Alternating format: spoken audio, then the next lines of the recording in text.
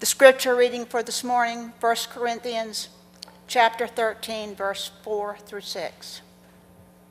Love is patient. Love is kind. It does not envy. It does not boast. It is not proud.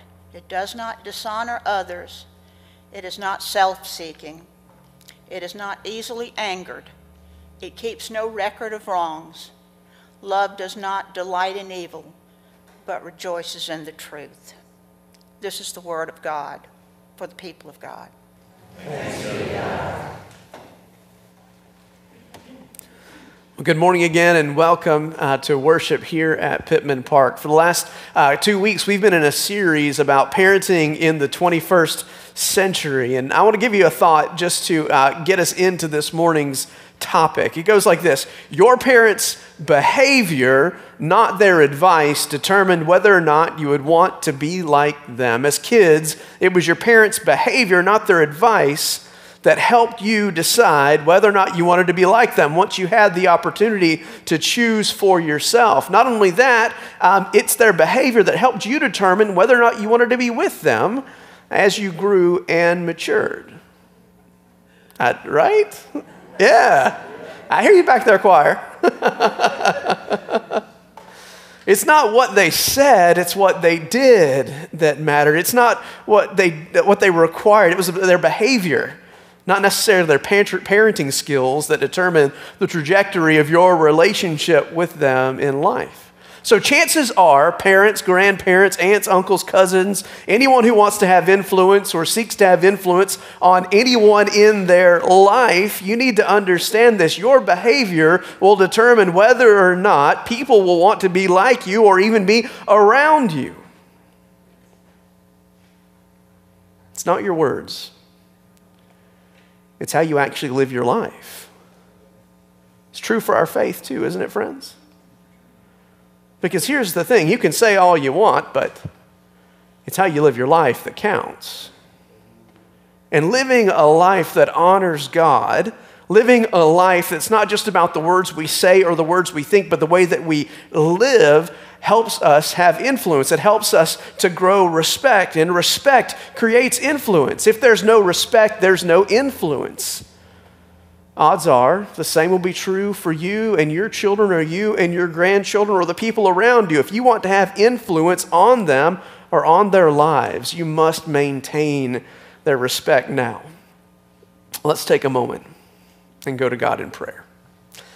Lord, we pray that our behaviors would match our words, Lord. That our faithfulness wouldn't just be about what we say or what we sing, but how we live every second, every moment of our lives, God. Help us, Lord, to keep the respect of our children and our peers by letting our words and our actions match. Help us to love as you have so loved us. This we pray in the name of Jesus. Amen. If you're a parent, or you hope to be a parent, a grandparent, a cousin, an aunt, an uncle, or just a friend down the street that's hoping to help the next generation learn and grow when it comes to faith, if you feel the burden of equipping a family member or a friend for life and growth in faith, whether they're an infant, a child, a teenager, a college students need your help, friends. Those who've engaged at any level to help and raise another human being, you quickly recognize that just because you were a parent doesn't mean you know anything about being one. And just because you were a kid doesn't mean you know anything about raising one, right? When we leave the hospital with our child in that car seat, they wave at you and basically say, "Figure it out." Am I right? And they give you, like you've read the 9-month What to Expect When You're Expecting book, which is like this big. Like, it's like reading the physician's desk reference. Like, how can you ever get through this? There's so much to learn. There's so much to know. And just because you were a kid, as I said, doesn't mean you know how to raise a kid any more than having surgery means that you're equipped to do surgery on someone else. And so last week we began connecting what can often be an awkward and uncomfortable set of dots between marriage and parenting, right? Marriage and parenting. We discussed the tension between what's real and what's ideal. We explored the way that Jesus navigated that tension between what's real and what's ideal. He never dumbed down the truth to make the people around him feel better. He always pointed to the ideal. But at the very same time that he was standing upon truth, Jesus never turned down grace when people fell short of the ideal. Oddly enough, it was the people who fell short of the ideal that liked Jesus so much and flocked to him. And guess what, friends? Jesus liked them back. In fact, the only people that Jesus really seemed to be in conflict with again and again and again were those religious leaders who held up an ideal but did absolutely nothing to help those who fell short. You see this all throughout the Gospels. Jesus, when he's in conflict, it's because a group of people, usually the Pharisees or Sadducees, are holding up an ideal but giving people no way to attain it. And Jesus, after a while, he just had to hurt their feelings. Jesus wasn't having it. He responded this way in Luke 11:46. He says, "Woe to you, because you load people down with burdens that they can hardly carry, and you yourselves will not lift one single finger to help them." He was saying you weigh people down with the ideal and do nothing to help them navigate the realities of their lives. But Jesus, friends, was different. He pointed to and inspired us toward an ideal while helping us navigate what was real. His sandals, I love it that Jesus wears sandals. Don't forget that, friends. Jesus wears sandals. His sandals were firmly planted in what was real. But he continually pointed people toward the ideal. As we said last week, Jesus was all grace and all truth all the time. Now, if you've read much of the Bible, you know that when it comes to good examples of family and parenting, that there are virtually none in the scriptures. When it comes to examples of real life families with real life dysfunction, the Bible is actually your go-to source. Apparently, even Jesus had familial frustrations, right? You remember that scene where Jesus is teaching inside of a house, and who comes to get him? Do you remember? His mother and his father and his brothers, right? They come to the house. They're like, "Jesus, what are you doing? We don't understand. Are you crazy?" And they figured it out after he was resurrected from the dead, that he wasn't so crazy after all. So even Jesus' family story isn't helpful. After all, his parents lost him for a number of days. You remember that story too, right?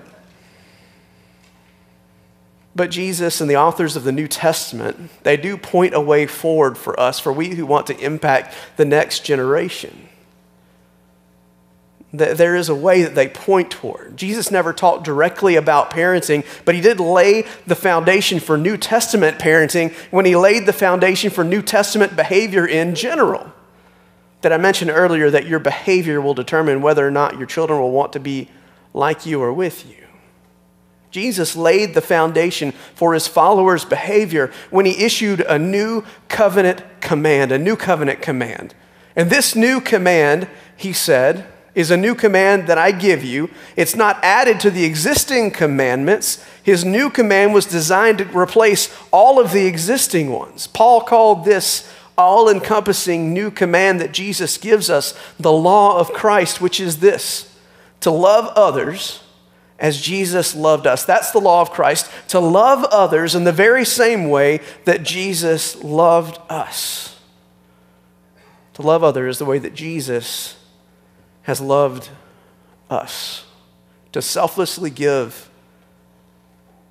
so that others might know who God is and enter into a relationship with them. At the core of being a Jesus follower is an ethic of putting others ahead of ourselves, an ethic of selflessness. Nothing, though, surfaces our self-centeredness and our selfish character quicker or fiercer than raising another human being who comes into the world with one agenda, the same one that you did. What's in it for me, right? You remember that moment when you had a 2-year-old up in a high chair? You remember that moment, right? When you say, "Hey, guess what we're having for dinner?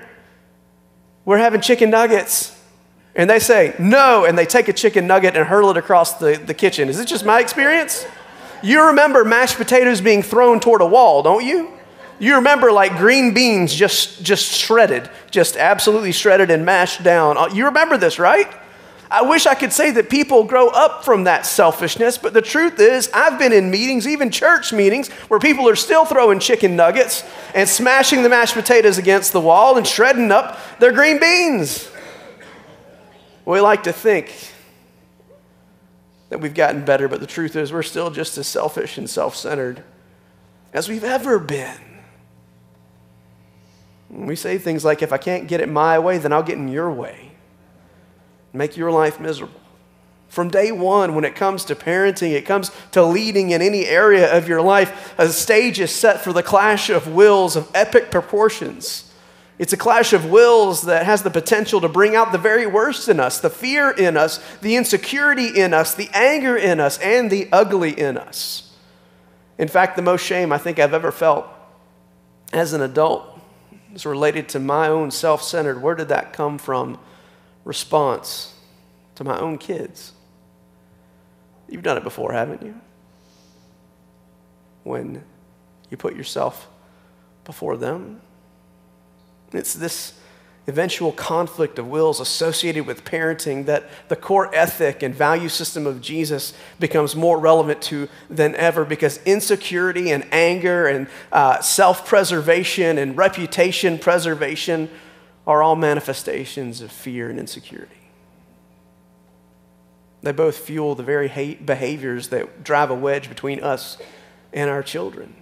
Behaviors that cause us to lose influence once we've lost control. One reason I think it's so much easier to know how other people should raise their kids is because their kids' behavior doesn't reflect poorly on us, right? We can always tell somebody else how to better raise their kids, can't we? Because their kids' behavior doesn't reflect on us. But our kids' behavior points directly to us, doesn't it? Our response says a great deal about who and what we're most concerned about. When we get it right, we're able to keep our ego in check and our pride in check and respond out of concern for our kids and those that we want to influence rather than how their behavior reflects on us. And our response has the potential to create not only a teachable moment, but defining moments for them. You only get a few of those defining moments in any relationship. You know that, right? There are lots of teachable moments, but defining moments are few and far between. So as followers of Jesus, whether we're raising up kids or we're helping invest in coworkers in our office or any sort of leadership in our life, we have to be on the lookout for defining moments where we can withhold condemnation and speak truth and life into other people so that they can grow and thrive as human beings, certainly, but even more so as disciples of Jesus Christ. How we respond in that clash of wills can absolutely mark a relationship for good or for bad forever. As it turns out, the secret of parenting is embedded actually in Jesus' new covenant command. It's a command fueled by the value system of check your ego at the door. It's a command fueled by Jesus' very own attitude and nature. You remember about Jesus, right, from Philippians chapter 2? There it says that Jesus, who is the Son of God, did not see equality with God, being in very nature God. He didn't view that equality as something to be grasped or leveraged for his own benefit. Instead, he made himself nothing, taking on the very nature of a servant, putting on flesh and becoming human in likeness. Jesus didn't put himself first. His value system was putting others first. It's sacrificial love. It's love so great that says, if you hate me, so be it. I love you. I will not do anything for you, but if it's good for you, I will, because I love you. The challenge is when Jesus issued his command to love as he loved, he wasn't talking specifically to parents. Fortunately, the Apostle Paul comes around a little bit later on and gives us some handles about what Jesus' ethic of love looks like in our lives. Paul's message was, and here's what Jesus' brand of love looks like. 1 Corinthians 13 is centered on that thought. This is what Jesus' love looks like. And so in every letter that Paul writes, not just 1 Corinthians, Paul is trying to address to his audience, to his readers, about how to love like Jesus loved, how to love one another. So on and on and on in the New Testament letters of Paul, Paul will say, here's how you love one another. Here's how you care for one another. Here's how you encourage one another. Here's how you submit to one another. Here's how you forgive one another. And these are all simply applications of Jesus' new covenant command.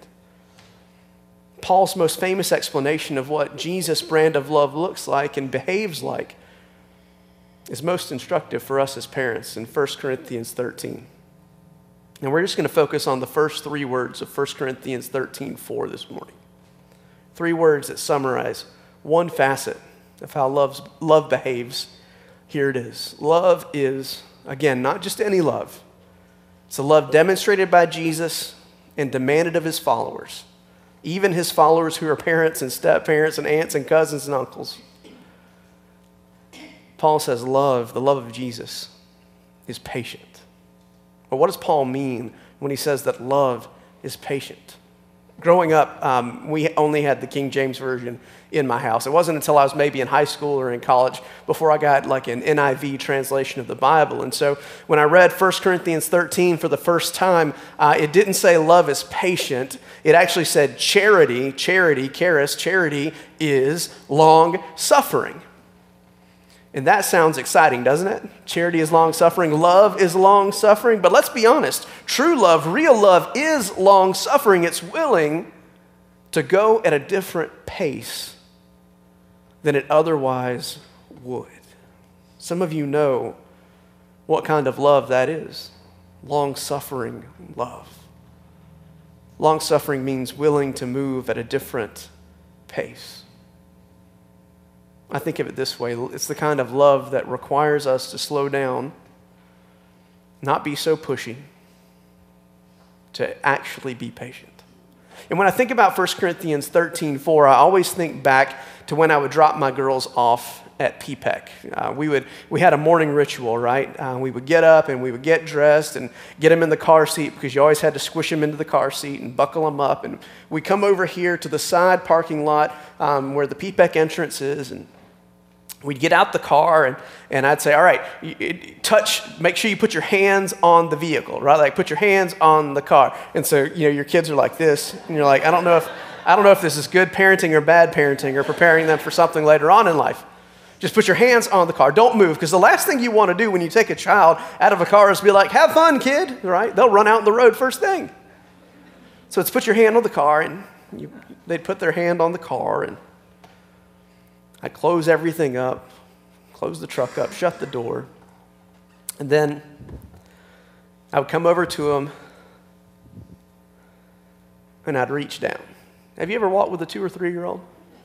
Like you can't just be like, take my hand, right? You have to kind of lean over a little bit, right? And they don't hold your whole hand. They take your finger, right? And you don't then go full speed into the education center, do you? No, you have to slow down. You have to move slow. You have to move at their pace because they've just learned how to walk. And they're still figuring some things out. So you have to go slow and move the way that they move. And one of the things that I love to do is I was carrying my children down to their classrooms, whether it was the purple classroom or the yellow classroom or the orange classroom or the green classroom, was just to encourage them, just to tell them that they were going to have a good day and that we love them and walk with them and talk about whatever they wanted to talk about. That image is the image of long-suffering love, friends. That image is the image of patient love. And you've all done this, right? You've all held the hand of a little one and walked with them. This is what God has done for us. It's what Philippians chapter 2 talks all about, that God did not see equality as something to be held onto, but puts on flesh and takes our hand and walks with us so that we might know him. He puts aside his reputation. He puts aside his impulse towards self-preservation, and he takes our hand. And he shows us the way that we should go.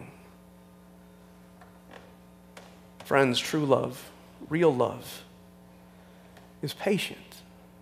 It goes at the pace of the other. But when we mess that up, some bad things happen. When we start pushing and pulling, I don't know if you've ever been in Walmart. I've been in Walmart several times, and I've seen a child, drug out the door. You ever seen this? Or drug into the door? And they're just sort of flailing along. When we do that, it causes separation. When we force people to move at our pace, it builds separation from ourselves and our children. It happens physically when we're walking because that child you're dragging is like behind you, right? You're doing this thing. But it also causes emotional and relational separation as well. When we push them beyond their speed, beyond their capacity, we separate and we frustrate. And so Paul has something to say about this. In fact, it's the only thing that Paul had to say about parenting. It pertained to this very thing, and it was directed to dads. And I don't know why, but it's because dads were good at this. In a different letter in Colossians chapter 3:21, Paul writes these words, "Fathers, do not exasperate your children. Don't provoke them, don't stir them up, don't frustrate them, don't insist on winning or outsmarting or out-talking or pushing them too hard or moving too fast." Why? Because they'll become discouraged. They'll become disheartened and they'll lose motivation. They'll stop because they can't keep up, and the result of that is always separation. Again, how did Paul know? It's interesting that he didn't address this to moms and dads, just dads. Dads, love is patient. I know what some of you are thinking, though, but if we don't push our kids, if we don't challenge our kids, if we don't expect more of them than we expect of ourselves and ensure that they reach their maximum potential, well then, they might not turn out. Turn out what? Turn out what? It's okay, we can finish that sentence here. They might not turn out the way that you want them to turn out. They might not become what you want them to become. But friends, is that what you really want? Wouldn't it be better to move at the pace of our children and the people that we're trying to influence, to help them better discover who they are and what they are and what they're uniquely crafted and created to do? Isn't it better to think about how to support and facilitate the next generation so that they discover who God is uniquely calling them to be? I can tell you, friends, I've never met a father who wished he'd been harder on his kids. I've met plenty, though, who have little to no relationship with their children because they were so insistent that their kids become what they failed to become themselves. So inspire? Yes. Motivate? Yes, of course. Push to the point of exhaustion and frustration? No. Compare and shame them? No. That's not Jesus' ethic of love. In fact, that's about you and not them. Remember 1 Corinthians 13:4, love is patient. Love is not pushy. It does not exasperate. It doesn't drive a wedge. It doesn't allow ego and reputation to dictate the tone of the relationship. Love picks up on someone's natural pace and rhythm and adjusts their pace and rhythm accordingly. Love maintains influence all along the way because love, true love, the love of God, is patient. So friends, I've got to ask you this morning, who feels rushed by you? Who feels unnecessary, maybe unhealthy pressure when you walk into the room or walk through the front door? Who are you driving away in your best effort to bring out their best? What would it look like? Or require from you to adjust your pace to theirs? Because, friends, that's what love requires of us. It requires us to tame our pride, to protect our children rather than to protect our reputation. Then there's this. One day, if we all live long enough, we're going to slow down. And we're going to need those around us to adjust their pace to a new pace. It will require patience from those that you love the most. So y'all, I hope that you raise up patient children. Children who've seen what it looks like by the way you've lived your life, by your behavior, to love as Jesus has loved. That's just something to think about this morning. How can you become a more patient person? How can you become a more patient parent, grandparent, aunt, uncle, friend, cousin, co-worker, so that God's best can come out in the people around you? May we love as God has loved. Let us pray. Lord, we thank you for today, for the privilege of gathering in this space, Lord, in safety and in security. And we are mindful this morning, Lord, that safety and security are not present in so many places around the world, but especially in Israel and Gaza this morning. So we pray, God, that you would strengthen us to carry your light out into the world. We pray, God, that we would be a patient people, willing to suffer for the sake of others, willing to offer ourselves and to move at a slower pace so that our friends and neighbors and co-workers, and yes, even our children, can know you more fully. Because instead of putting ourselves first, we put them first so that they might know you. Lord God, help us to love as you have loved. Help us to offer grace as you've offered grace to us. Help us to reach down and take the hand of those who are lost and hurting in this world, that their hand might reach out also to grasp your hand. This we pray in the name of Jesus, our Savior and Lord. Amen.